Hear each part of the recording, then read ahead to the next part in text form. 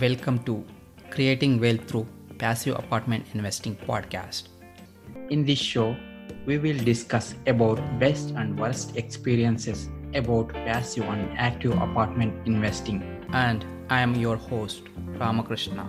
Let's begin the show. Today's our guest is Trevor Thompson from KTT Properties. Welcome, Trevor. Welcome. Nice to meet you.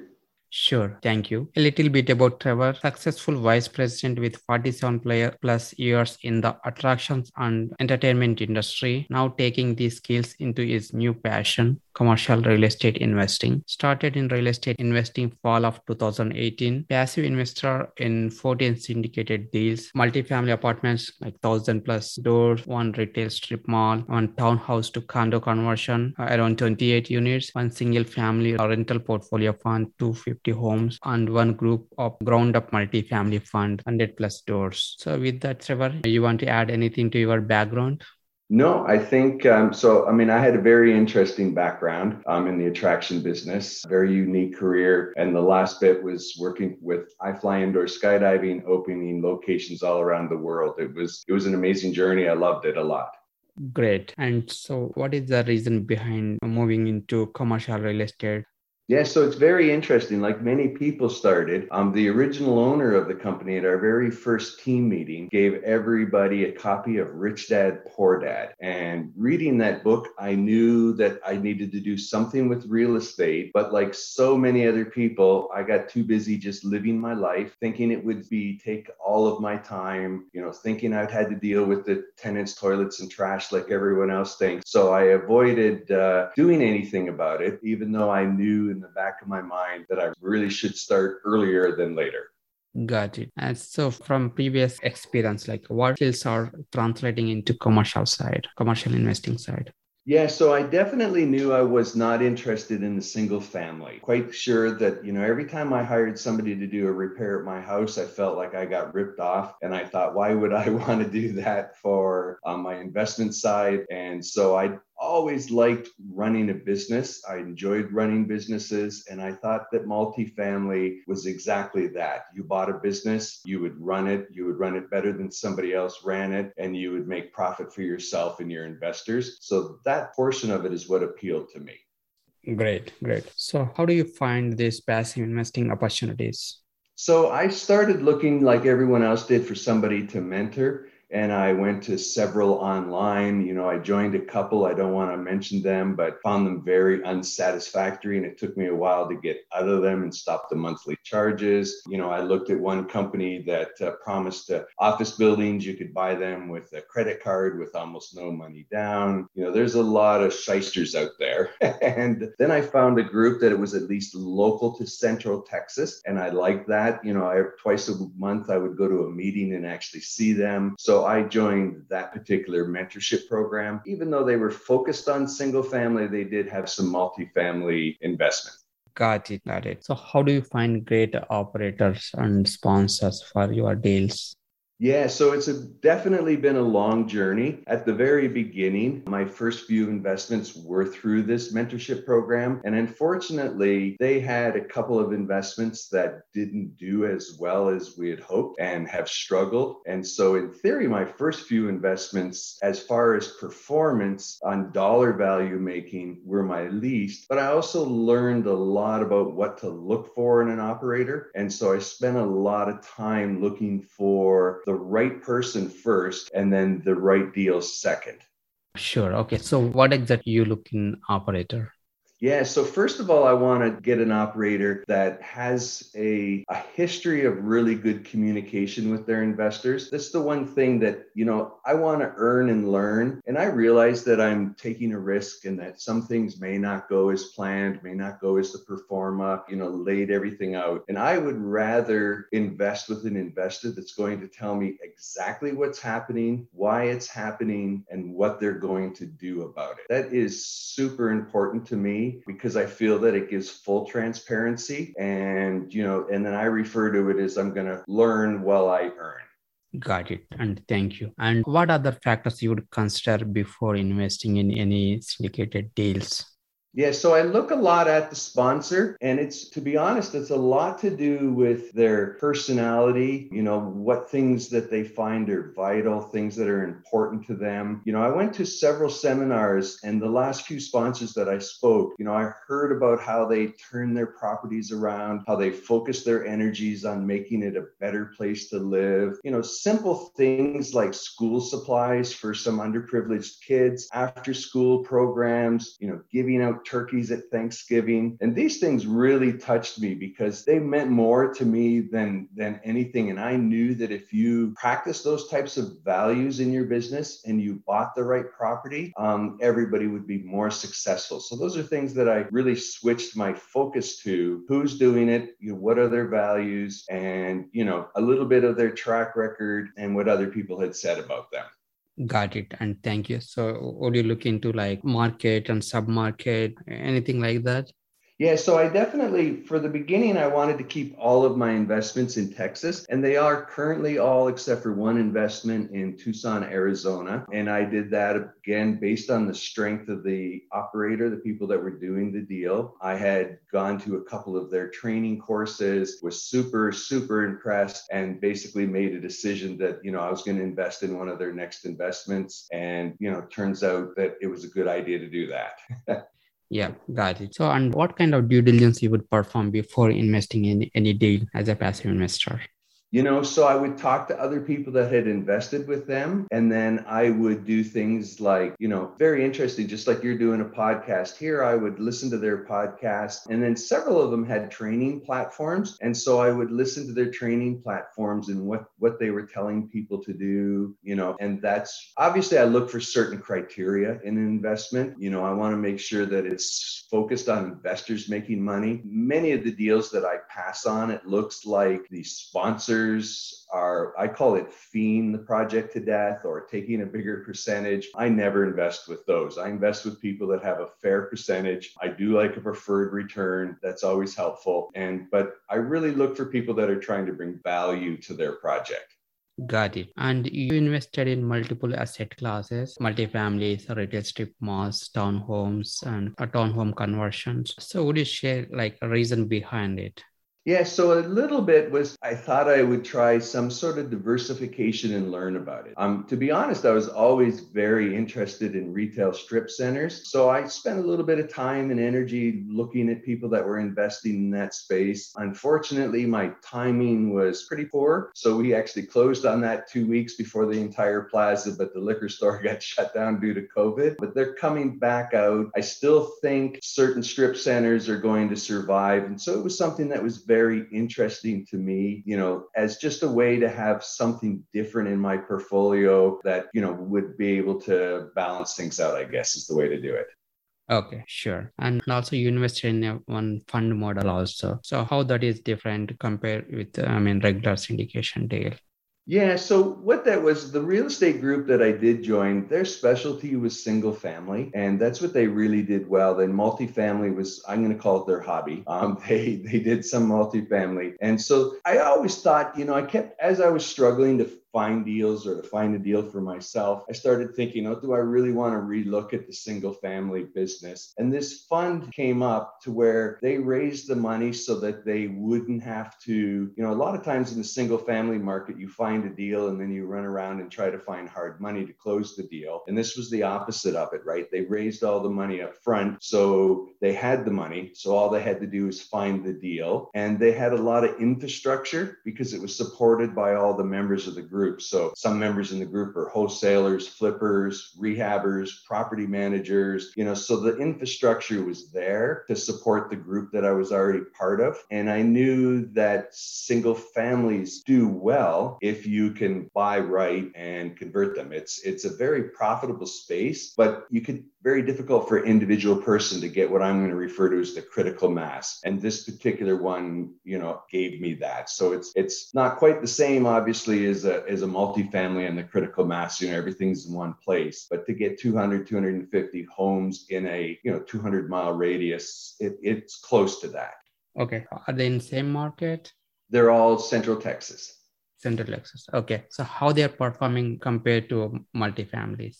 Yeah, so they've been slower coming out of the gate because of the hot real estate market. So it's just like it's hard to find a good deal right now in the multifamily space, it's hard to find a good deal in the single family space because the market's really heated up. And you can only spend so much to be able to get the cash flow. But they're starting to definitely get some traction, but it definitely was slower than we'd hoped getting out of the gate. I think once the market cools down just a little bit, they'll start to accelerate again. I do like their discipline, though, that they're not going to overpay. They're going to find the right deal. They have a formula and they stick to their formula.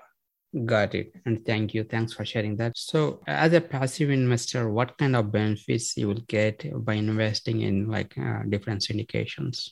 Yeah, so obviously the tax benefits are very good. And I was quite fortunate that in 2020, I got furloughed and I also had one of my investments that was struggling, needed some help. So I was able to volunteer as an asset manager, which reclassified me as a professional real estate investor because I was my full time, I got furloughed, so I didn't have a day job. But it was nice because I was still collecting my severance after I got let go. And I was able to do this. And that was the first time that I was able to really take advantage of the accelerated depreciation. And so that opened my eyes to the sort of the next level of tax efficiency.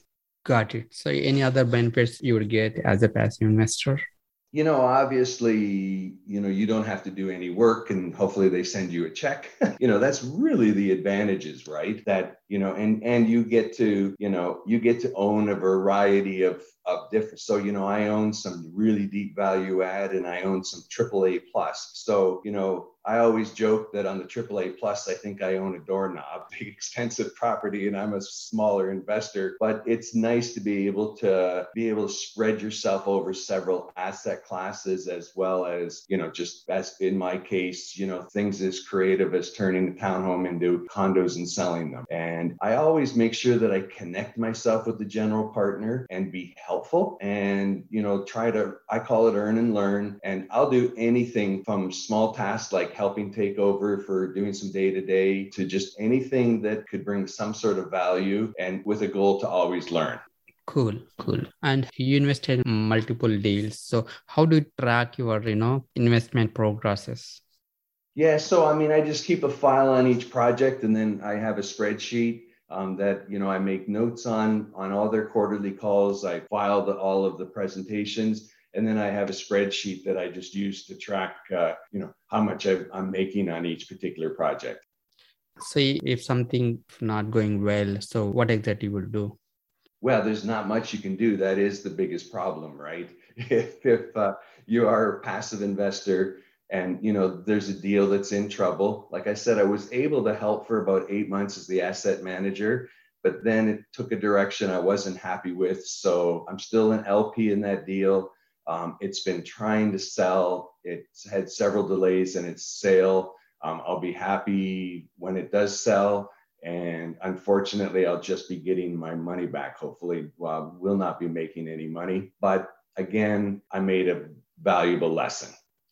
Got it. So, and what kind of questions you would ask operator in that scenarios?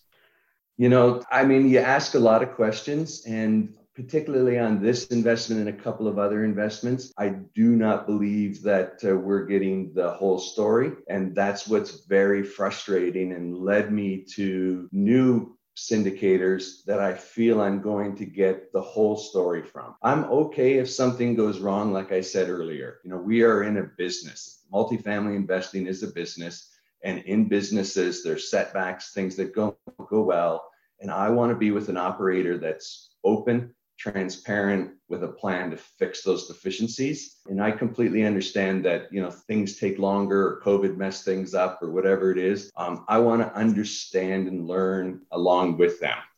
Got it. And would you share any of your best passive investment experience so far? So I invested in this one, the AAA class property, and I was as I mentioned before, communication is super important. And I don't want to keep calling somebody as be this, this annoying LP that's always calling, asking a question. But at the very beginning, you're buying a new one, you really kind of want to get a feel what's going on. And to my surprise, they sent out a weekly communication for the first quarter and then a bi-weekly, and they still send one out if there's over and above. They still just do the quarterly call, but the level of communication, it was just a simple one pager, and you could choose to read or not to read it. And I'm fascinated by the whole process. So of course I'm going to read it and understand it. And then I often reply back with some comments and thanking them or doing whatever. And they take the time to reply back with me. I feel very much like I'm a partner with this group. And that to me is everything. And when I'm doing my first investment deal, that's my goal. I want to be a syndicator that treats the passive investors as my partners. Cool. That's cool. And would you also share any of your worst or challenging passive investment experience?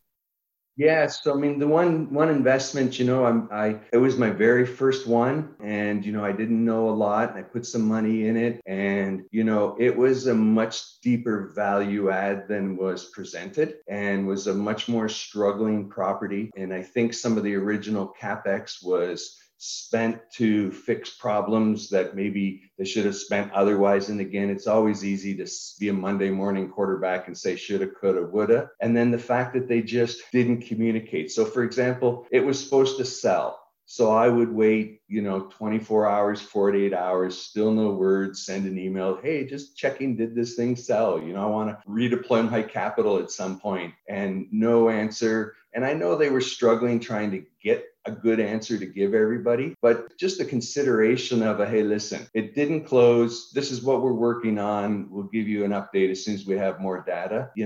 That's huge. That is so important to do for your investors. Got it. Yeah. What is your current focus? Share something you're excited about now. Yeah, so right now I'm trying to find my first deal to syndicate as an active partner. And, it's very difficult in sort of our hot market in Central Texas. And I'm trying to stay in Central Texas because I am fascinated with this asset management side of the business. And I want to be that person that's making a difference in the tenants' lives, the impact in the investors' lives, and everybody's lives. So very important for me to have it close to my back door so that I can do that. And then I think once I get better at it, I'll feel more comfortable doing it from a distance. Got it. And good luck with that. Thank you. And any one advice that have an impact on you, Trevor? Yeah, so any advice is always try to provide value everywhere you go. This is a team sport, and people want to do business with people that are helpful, thoughtful, considerate.